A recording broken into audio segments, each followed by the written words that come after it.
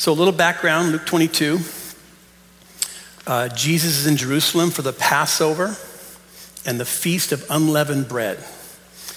The Feast of Unleavened Bread was the most important, number one, of the three great Jewish festivals, the Feast of Unleavened Bread and Passover. The Passover meal, which is where we're going to dive into first, was on the 14th of Nisan, and the 7 days following the Passover meal are called the Feast of Unleavened Bread. And the Passover was a festival initiated in Exodus chapter 12 to remember that 10th plague. Remember the plagues that Moses, that really God had upon Egypt to get his people delivered. That 10th plague had to be the most personal plague, I guess, the hardest plague to deal with, because it was a plague where Moses told Pharaoh, if you don't let my people go, then what's going to happen at midnight is your firstborn, the firstborn of your cattle, the firstborn of your children in every house is going to die. You're going to die. And the only reason that didn't happen to the children of Israel was that they were told to kill a lamb or a goat and take the blood from that lamb or goat and sprinkle it on the doorpost and on the lintel of the door. And with that applied to their door, the death angel or whatever would pass over, right, over that house, and that firstborn child would be safe. So that's what happened. And that was the last great miracle, and the children of Israel were released after that. So this was a commemorative, the feast of the Passover and the Feast of Unleavened Bread, because remember, they left quickly. They left Egypt real quickly. They had unleavened bread. They didn't have a chance to leaven the bread and raise it and cook it like regular. They just unleavened. So that's all tied together. So let's start verses 1 through 6. That's the first section I want to touch on. And again, I'm just going to give you a few little application points on each one of these, and you can think about it and hopefully tuck one away in your heart. So 22, 1 through 6. Now the feast of unleavened bread drew near, which is called the Passover. And the chief priests and the scribes were seeking how to put him to death, for they feared the people.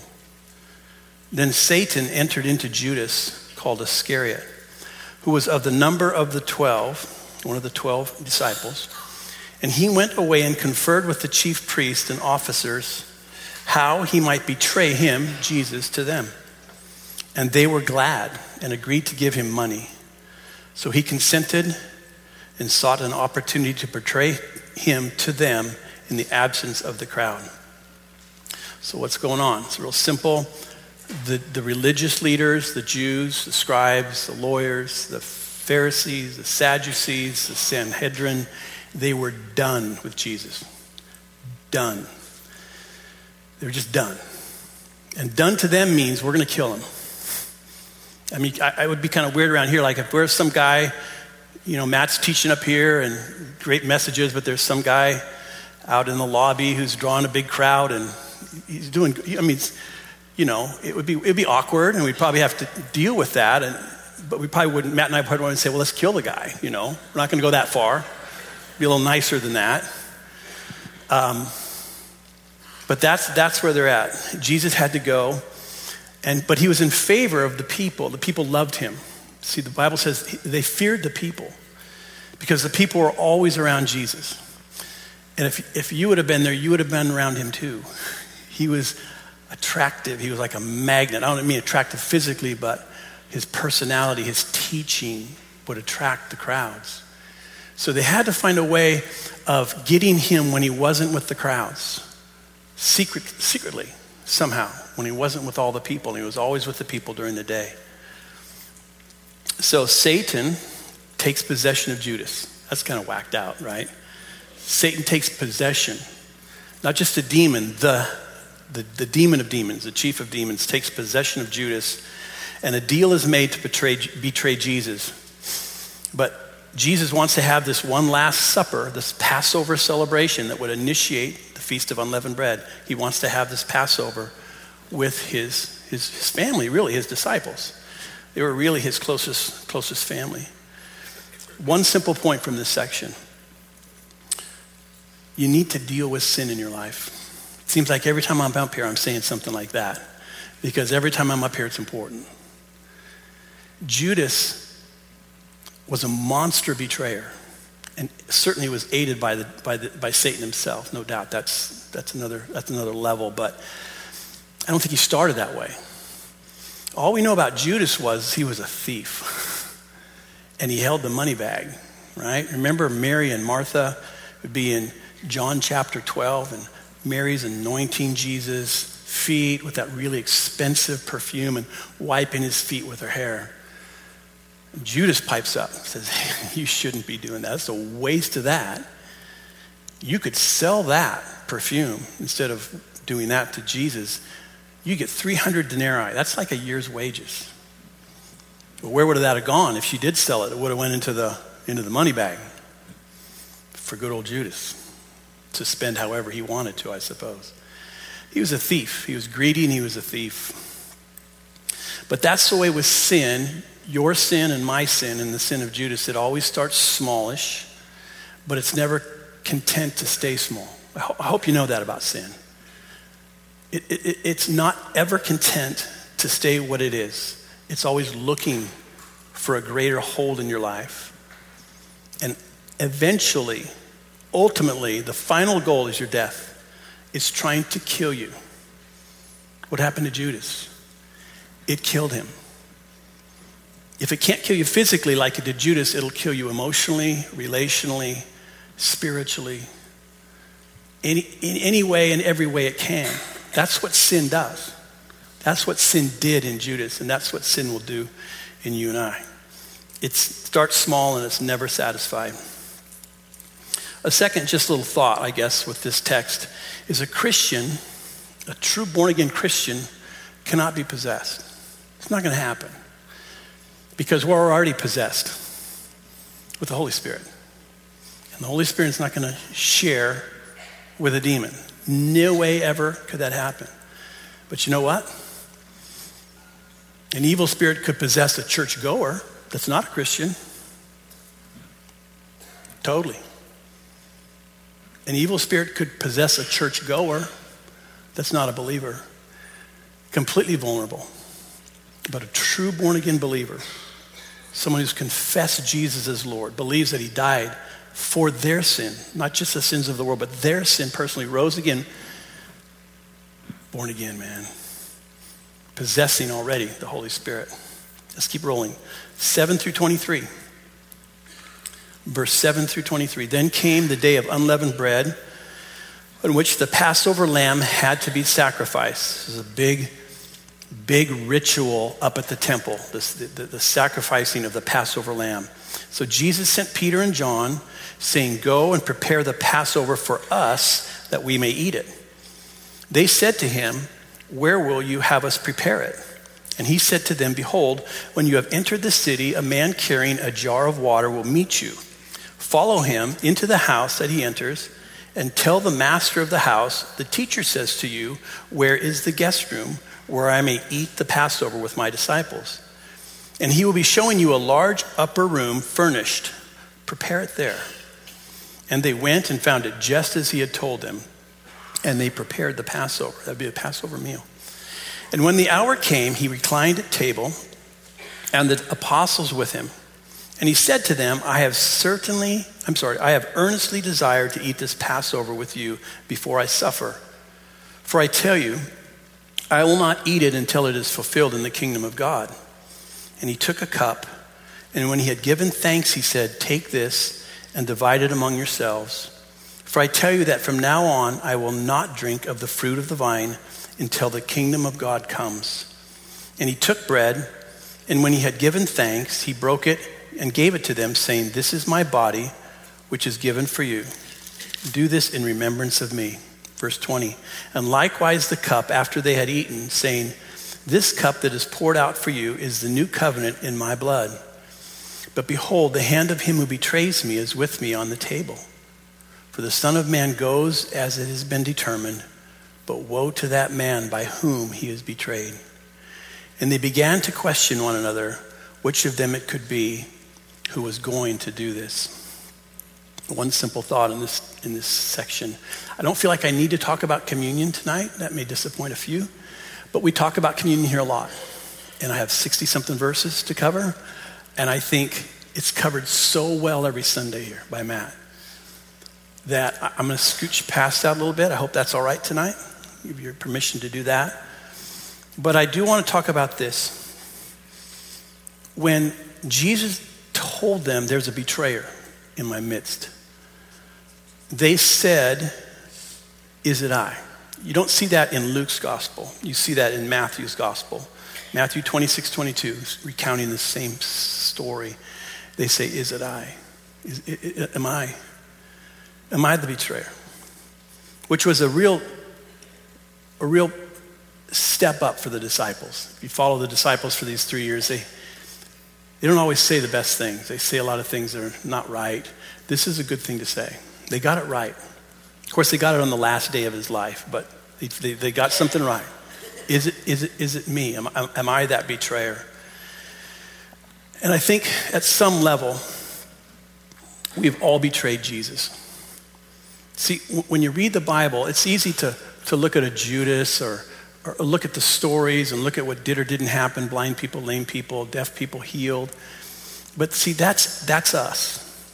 Those are stories about us. We're those people. We're the blind, we're the lame, we're the deaf, and we're the betrayer.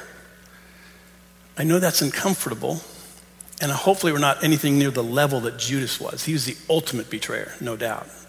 He walked with Jesus, talked with Jesus, did miracles through the power of God, and he betrayed him. So that's a level of betrayal that's unlike any other. But he was a betrayer, and we are too. Our words have betrayed him. Our silence has betrayed him. Our actions have betrayed Jesus at times, and our inactions have betrayed him at times. Sins of commission, sins of omission. We're just like Judas in some ways. Only there's a difference. He betrayed for 30 pieces of silver, and I've betrayed him for much, much less than that. Much less than that. I betrayed him for nothing. And I'm not alone. So when you read about Judas, we all have that spirit in us. We have dropped the ball. We have betrayed the Lord in ways that we don't even want to recognize. And I don't have to continue on that vein, but I just want you to know that. What he did was terrible, but I've done it for free. I've done it for free. So, the good news is this. There is therefore now what? No condemnation. No condemnation. When I betray the Lord in subtle ways, when you betray the Lord in subtle ways, there's therefore now no condemnation. Conviction, yes. Praise God for that. Condemnation, no. No condemnation. Because the wrath that God should pour out on me for my betrayal, he bore. He bore in Gethsemane. He bore it on Calvary. He covered that for us. And I just want you to realize that afresh tonight, if it's possible. We all dropped the ball, but because of Jesus, because of what he did, there's no condemnation. There's no condemnation. Let's keep reading. Pick it up in verse 24. And we're going to read through verse 30. That's our third section here. So a dispute arose among them, the disciples, as to which of them was to be regarded as the greatest. And he said to them, the kings of the Gentiles exercise lordship over them, and those in authority over them are called benefactors. But not so with you. Rather, let the greatest among you become as the youngest, and the leader as one who serves. For who is greater, the one who reclines at table or the one who serves? Is it not the one who reclines at table? But I am among you as the one who serves. Verse 28. You are those who have stayed with me in my trials, And I assign to you, as my Father assigned to me, a kingdom, that you may eat and drink at my table in my kingdom and sit on thrones judging the 12 tribes of Israel. So, disciples get into an argument, which is just so random, isn't it? It's such a sober event. And somewhere during that course of that supper, the disciples blatantly, quietly are communicating to each other somehow who's going to be the greatest. And Jesus reminds them that true greatness is found in serving. That's true greatness. It's not what you see in government these days. It's not what you see hardly anywhere, it seems. But true greatness in God's economy is through serving. And Jesus would actually demonstrate that this night at this supper, according to what's spoken about in John 13. He washed their feet. He demonstrated this that night at that supper, sometime before, after this moment, I don't know. No one had washed feet. And probably what you would do in that culture is when you sit down at a dinner like this, you would recline. So you're on your side, on one hand, eating. Your feet are out that way next to somebody's head, right? That's less good. And those feet are dirty and whatever, smelly and whatever.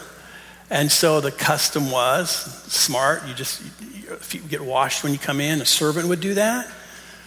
But no one would do that. Why? Because they're arguing among themselves who's the greatest. Because whoever wasn't the greatest would probably be the one that should have washed the feet. However they did, that's their math, I think. But Jesus the Bible says John 13, he stood up from the meal and he took off his robe, which is a symbol of his authority, and he girded himself with a towel, the exact same way a servant would. And then he went around, disciple by disciple, probably even to Judas, and washed their feet, did what should have been done earlier in the meal. And so the application for me that I want for you guys to think about is this.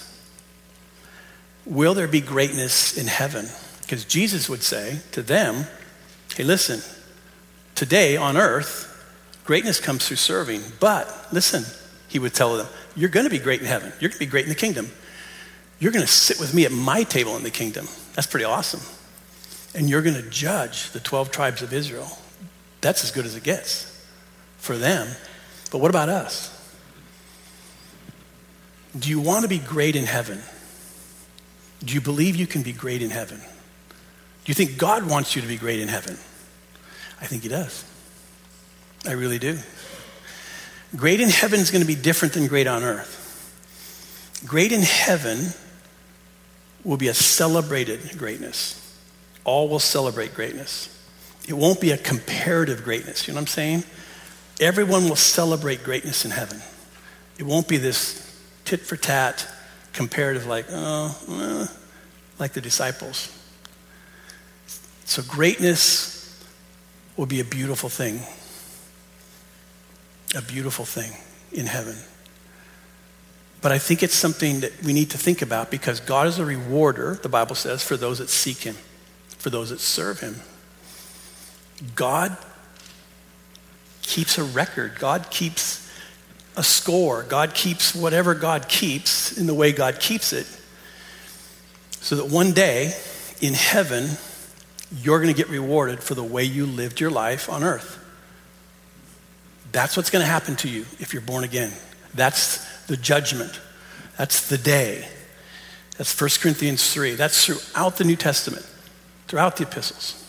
You're rewarded for your good works. It really matters. It should really matter to us.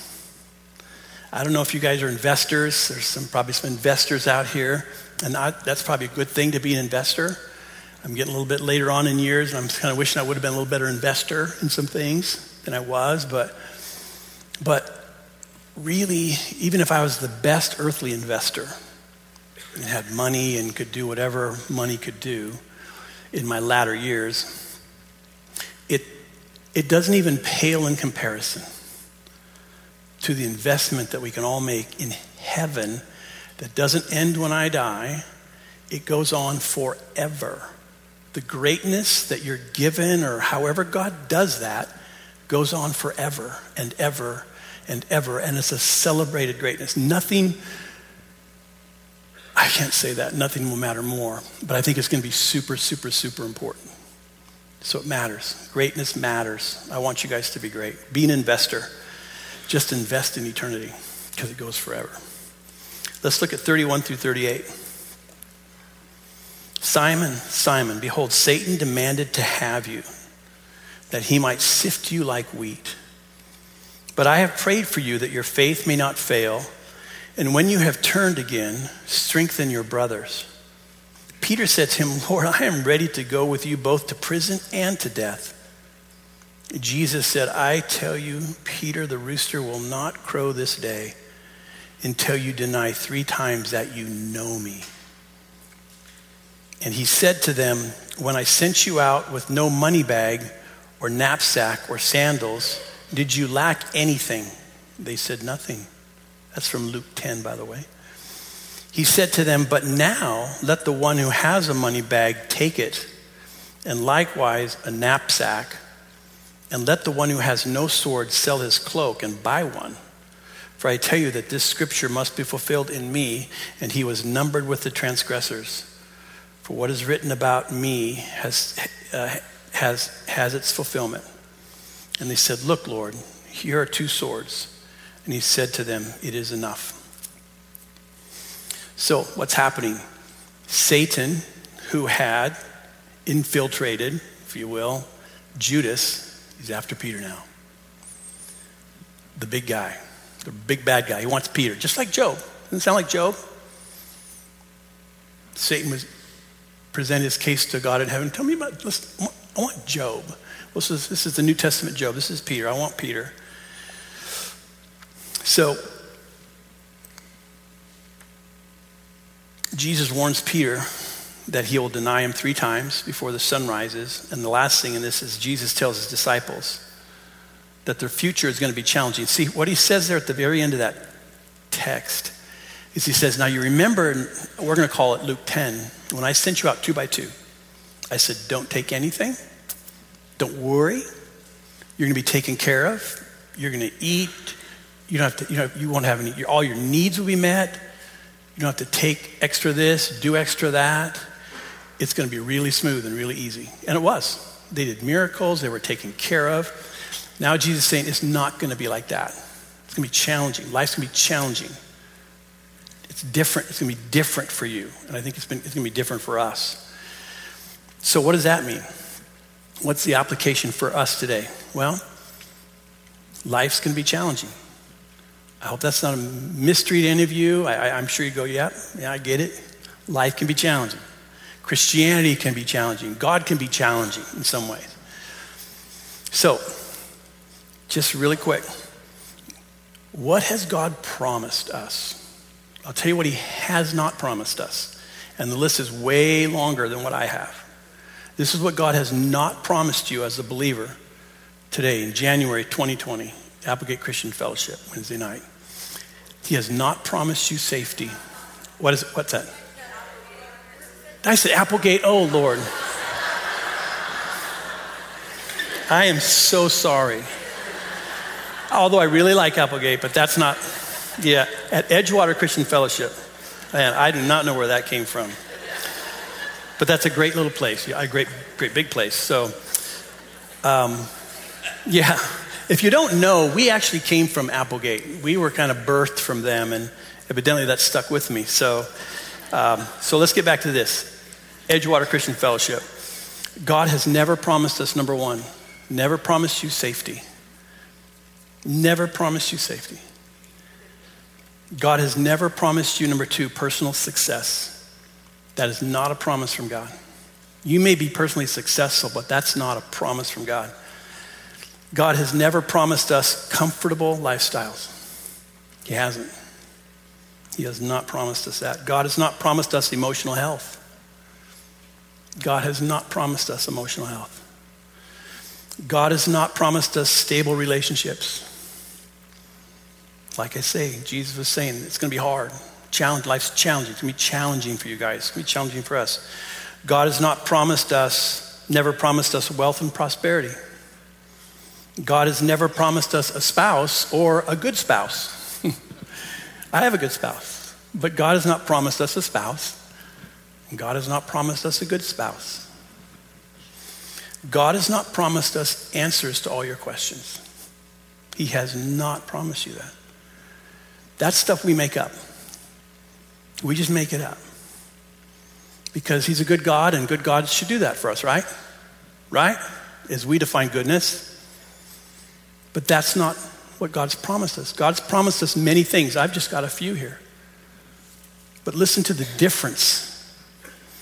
God has promised us a grace that's made perfect in our weakness. God has promised you that.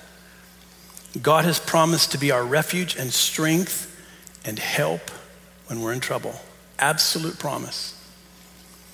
God has promised he will never, ever, ever leave us or forsake us. Absolute promise. God has promised that nothing will be able to separate us from his love. Absolute promise. Lastly, and there's so many more, God has promised us that Jesus and the Holy Spirit intercede for us this very moment. God has prayed for you all day long. God has prayed for you all day long. God has prayed for you. And all night long when you're sleeping, guess what? God will pray for you. God will intercede for you. That's a promise. Those are the promises of God. God has promised us an abundant life, no doubt. But God has not promised us the American life. They're different. You know that? They're different. They're different. The happiest people that I've seen overall, in my opinion, in their Christianity and their faith, were in Burkina Faso, Africa. So for a couple weeks, years ago, and those people they have nothing, but they have everything. They have an abundant life. The American dream is to be so foreign to them, but they have big smiles, and those big smiles and those black faces really stand out, you know, especially at night. You hardly just see the smiles. It's just so awesome, man. Happiest people I've ever been around, sweetest, kindest, seemingly most fulfilled people I've ever been around. They have nothing really compared to what we have. Why does it have to be so hard? Why did God make it so challenging, life so challenging for the believer? I don't know. There's probably 1,000 reasons, but I like what C.H. Spurgeon said. There is no crown without the cross. I'm told in the New Testament to carry a cross. And that cross is different flavors and different seasons. Even throughout a day, it might be different. But the challenges of life, carrying the cross, whatever that means, it leads to a crown. And again, that's reward stuff that's going to matter for eternity. Let's go to verse 39 through 46. And he came out and went, as was his custom, to the Mount of Olives, and the disciples followed him. And when he came to the place, he said to them, "Pray that you may not enter into temptation." And he withdrew from them about a stone's throw and knelt down and prayed, saying, "Father, if you are willing, remove this cup from me. Nevertheless, not my will, but yours be done." And there appeared to him an angel from heaven, strengthening him. And being in agony, he prayed more earnestly. And his sweat became like great drops of blood falling down to the ground. And when he rose from prayer, he came to the disciples and found them sleeping for sorrow. And he said to them, "Why are you sleeping? Rise and pray that you may not enter into temptation." There's more information. It's obviously in Gethsemane. And if you take all the gospel accounts, it kind of fills it out and plumps up the whole thing. But basically what's happening is this. Jesus arrives at Gethsemane. It's at the base of the Mount of Olives. He's left the upper room in Jerusalem. He's gone out the gate, one of the gates, dropped down to the Kidron Valley, which is just the valley just outside the wall. You can see it today. Crosses a creek, and he's almost instantly into Gethsemane. Gethsemane literally means oil press. Gethsemane means oil press. That's what they did there. It was a place people worked. They had all kinds of different oil presses. And it's where olives were pressed, basically. Olives, they were bruised. There were different kinds of presses. Some would bruise them or crush them or beat the olive for its oil. And the olive oil then was used for a jillion things in that culture. For food. It was used for cosmetics, for medicine, oil for lamps, ceremonial rituals. Remember in the Old Testament, kings and prophets were anointed with oil. Jesus tells his disciples to pray so they don't enter into temptation. Jesus separates himself from the disciples and begins to cry out in prayer. And an angel from heaven comes to strengthen him. The disciples keep falling asleep. In a nutshell, that's what's going on in that text. In April 2005, when I was at Applegate Christian Fellowship, and that's correct, I was able to take a pilgrimage, they call it, to Israel. And I took my daughter, Jenny, and it was awesome. John Corson led it. There was probably 50 or 60 of us, 50-ish probably of us. And probably my three favorite places, we went to a lot of places, oh boy, were the northern end of the Sea of Galilee was probably my favorite place. And then second and third were the Temple Mount because of what happened there and what's going to happen there, and Gethsemane. Probably my three favorite places. And Gethsemane is it's like a garden now. And it's beautiful, and it's impactful, and it's deeply, deeply, deeply spiritual. But you just have to let it soak in. You can't be in a hurry at Gethsemane. You just gotta kind of rest, and you gotta just absorb what happened here. So I'll show you a little film clip, just a couple minutes long from the Passion of Christ, of Jesus in Gethsemane.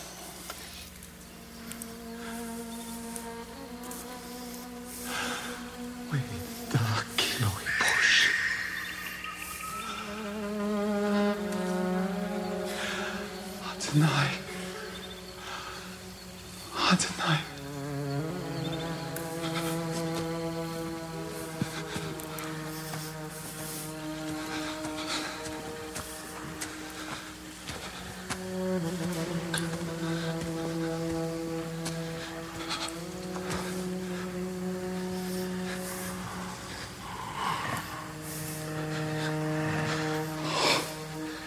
كيف تقول مثمار ميشا ربنا مقرية لك اكرا لخبرها يا دوني لا يوغانا لا يوتب يغسونا نيكنا ربنا على كبر نينو تبتنا تنمر تعالوا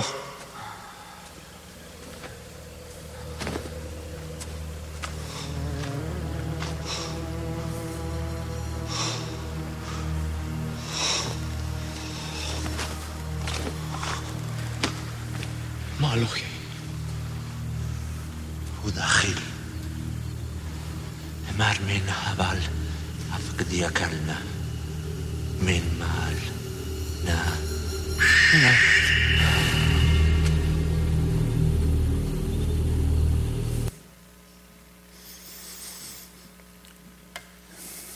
So Gethsemane, it's holy ground. It's as holy as it gets. There can be dispute about where Calvary was. There is some dispute, but Gethsemane is pretty close to this one area that you can sit right in the middle of. It's really, truly holy. It's very sobering. It needs to be that way. And the problem sometimes that I can have, maybe you, is we just read these stories and he was in Gethsemane and this is what happened and da-da-da, and we're on to the next chapter. And we don't stop and let it simmer. It's got to simmer. Gethsemane's got to simmer in you. So that's why I wanted to show that. It's been said, if tears could be shed from heaven, they were shed here in Gethsemane. If tears could be shed from heaven, they were shed here. It's the beginning of his passion. and the crushing, literally represented by all of the machinery around him. It's him. He's being crushed. So he said, pray that you don't enter into temptation. Pray that you don't enter into temptation. Normally, when I pray, maybe when you pray, it's for procurement. It's to get something, procuring something from God. I need this, I want that. But it's also really supposed to be for protection from things, not just procurement. And when we stop praying, and it's easy to do that at times, you can be tempted unnecessarily. It's really true. It's part of the Lord's Prayer, the last lines of the Lord's Prayer, really. Your kids and grandkids can become more vulnerable to the attacks of the enemy. Like a prayer. Protection. Your marriage can be more vulnerable. Temptation. Prayer is not just for procurement, it's for our protection too. Jesus said this, super important words. Not my will, but yours be done. Can you honestly pray that tonight? That's tough. There's not two choices, because I think that's what we think we can do. We want a hybrid. Lord, I want your will, but I want mine too. That's not in the text. It's one of the two. It's yours or it's mine. And quite honestly, if it's not his, then it is yours by default. There's no hybrid here. There's no hybrid. It's not both and. It's just, it's his will or it's your will. Jesus faced that. You face that too. Do we look at God's will for our lives as a positive thing or a negative thing? You have to work that out in your own heart. But I'm a dad to my kids here tonight.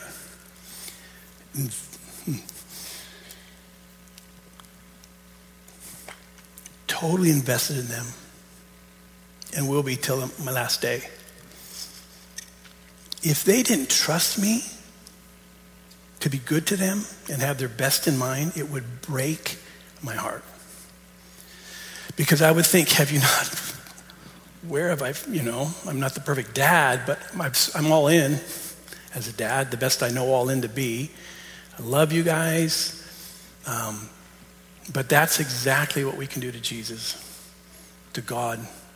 Somehow with all he's done for us, it would be so natural to say, where have I failed you? Where have I not loved you? I've promised you amazing things, but you don't want my will for your life. What is that? I have no idea what that is. I don't know. I could probably come up with some words. You could too, but it's not good. Jesus had two choices, his will or the Father's will. And fortunately, because he could have chosen his will. You know that. We wouldn't be here tonight. This building's gone. We're gone. I don't know. It looks like Pottersville instead of whatever, it's a wonderful life. But it was really a possibility. God could have sent legions of angels. 12 legions of angels, thousands and thousands of angels to rescue him in that moment. He sent one to strengthen him, not to rescue him. So you have to work that through. Here's what I think. God's will will absolutely prosper your soul, but you can't have it your way and his too. There's going to be one Lord on the throne of your life, and you have to decide who that is. You have to decide who that is. I hope that we're all moving towards the wisdom and the wonder of letting God be the Lord of our life. God's will, not ours. Last but not least, there was an angel that showed up. There was an angel that showed up in Gethsemane. The disciples were asleep. 3 times he went back to talk to them. They were asleep. And so God sent kind of a ministering angel. And I don't know if you've ever had that happen to you, I don't know if it's not like an angel. It might be an angel, I don't know, but just somebody shows up at a moment of your Gethsemane. It could be a teaching. It doesn't have to be a person even. When I was, a number of years ago, in 2013, I was with a really, really close friend who died kind of in there. I was at a go-kart track in Medford. It was a Wednesday before Thanksgiving. And so I was going to go to Medford and go to Cash and Carry and Costco and pick up a bunch of stuff so that our Wednesday night service, our Thanksgiving service, we have food. Normally we need some cups, we need a bunch of stuff. And so I timed it so I could go to this go-kart track, slick car track by the airport, and race a couple races with three other friends from Edgewater. I almost said Applegate. Dang. So if I say Applegate, just interpret it. Right. And so we get into this first race and having a great time, and then this one go-kart is just stuck up against the wall, just stuck, which happens. But something was wrong. So the driver wasn't responding to them pushing him back and starting up again. So anyway, all that to say, Russ Heater, super, super close friend, was at least unconscious. Don't know why. So everything stopped. We pulled him out of the little go-kart and laid him on the track, and his family's there, and he's not responding to anything that we're able to do, and paramedics come. And it just doesn't look great. And so finally, about the time the paramedics are loading him into the ambulance to take him to the hospital, I realized I still need to go to Cash and Carry and Costco. I can't get out of that. So it's impossible to imagine, but I get in my car, all that's happening, they're going to take him to the hospital. Everything in my being wants to go to the hospital. I got to go to Cash and Carry and Costco. And so I am imploding. For me, to me, it was as close to Gethsemane as my soul could feel.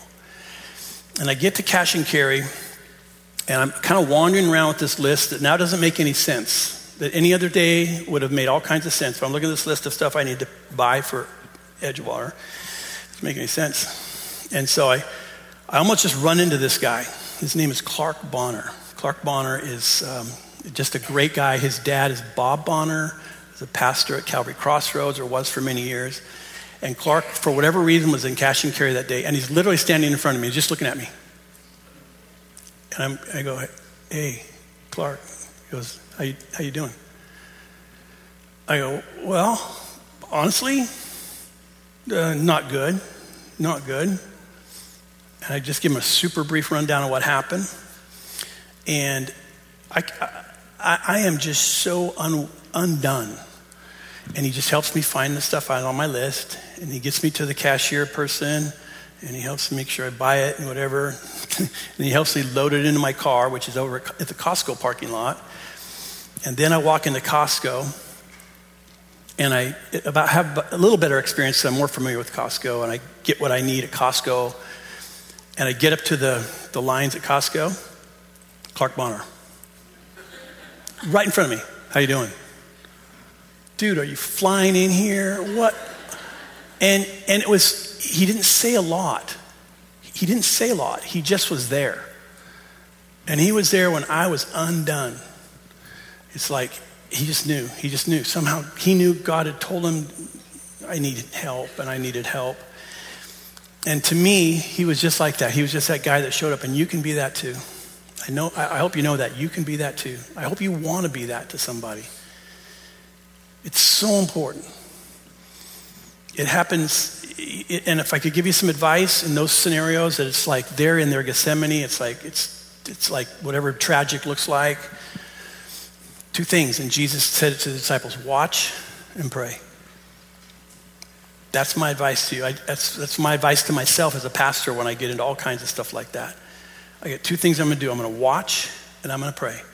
It's a ministry of presence. I'm just watching whoever is being affected by whatever and just seeing how I can help.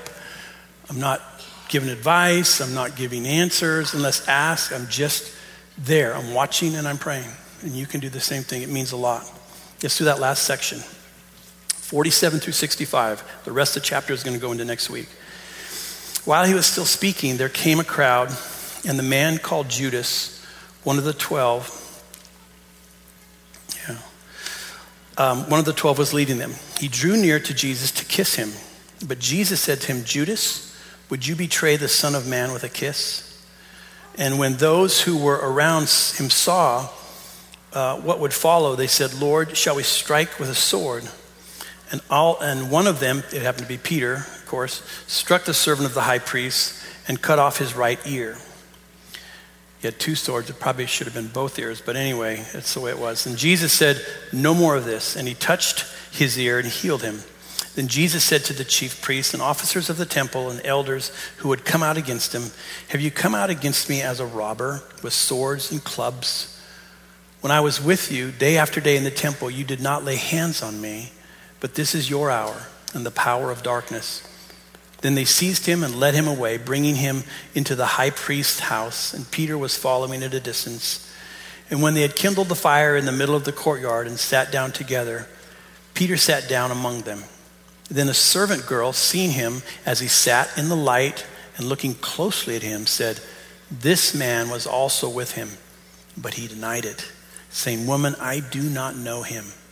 And a little later, someone else saw him and said, you also are one of them. But Peter said, man, I am not.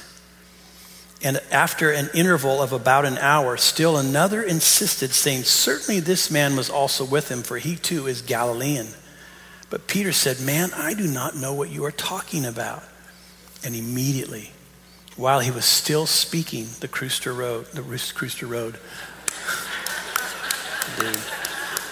did not row.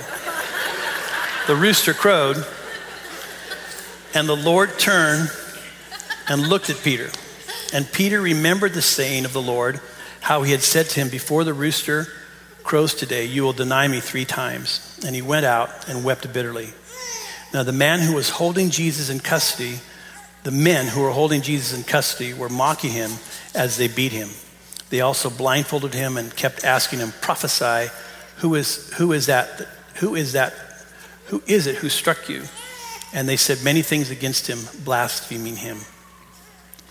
So, what's happening here is Judas leads a mob to Jesus, kisses him to identify him. That is a healthy baby right there. Kisses him and to identify him, and Jesus is arrested. Peter cuts off the high priest's servant's ear, but Jesus heals it. Peter follows Jesus to the high priest's house, but ends up denying him 3 times, and Jesus is put in custody and beaten. One simple application, then I'm going to close. It was Peter's speech. It was Peter's speech that made them aware that he was a follower of Jesus. It was his speech. So I guess my maybe point of application is, how's your speech? Would your speech, would my speech, would our speech identify us as a follower of Jesus? Because it should. It really should. Our speech should really matter.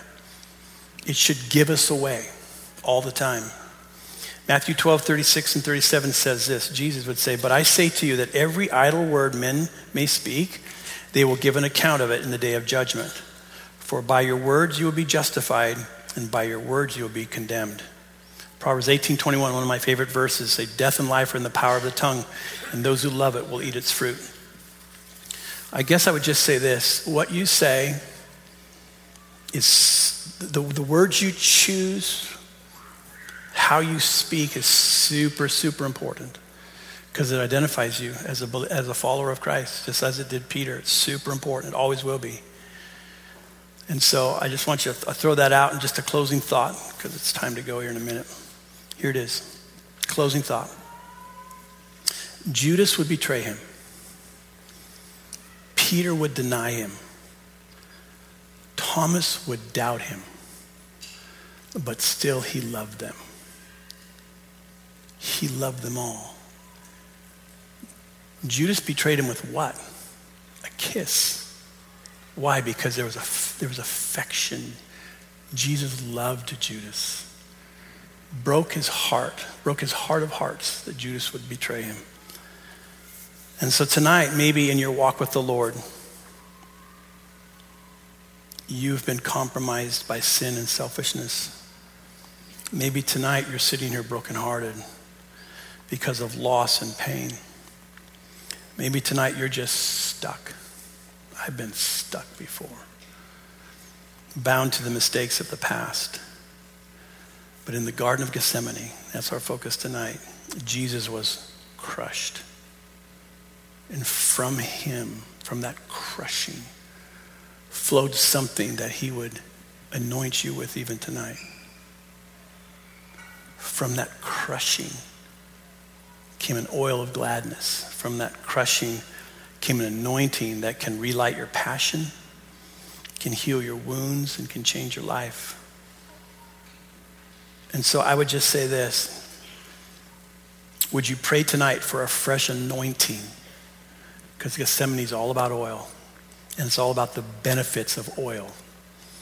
And God's oil, God's anointing is the best. Wherever you're at tonight, wherever you're at in your walk with Jesus, in this new year, if you were to ask God for a fresh anointing of his Spirit, I promise you, it would be a good thing to do. A freshness in your walk with him. What was crushed from him is available to you. So Jesus, tonight, we just thank you for your word. We thank you, Lord, for bearing Gethsemane, Lord. And we pray, Lord, that we would be a people, Lord, that ponder your goodness. And we pray, Lord God, that what you would have for us tonight, each of us individually and even corporately, Lord, would come into fruition. That, Lord, we would be those that are applying your word in some way, even this day. So, Lord, as we head out and head into the rest of the week, I pray that we do so, Lord, desiring your will above ours, not a hybrid. Lord, give us the wisdom, give us the faith to trust your will for our life. We really want you to be the Lord of our lives. So thank you for your love. Thank you for your great grace, Lord. We love you. And in Jesus' name we pray. Amen. God bless you.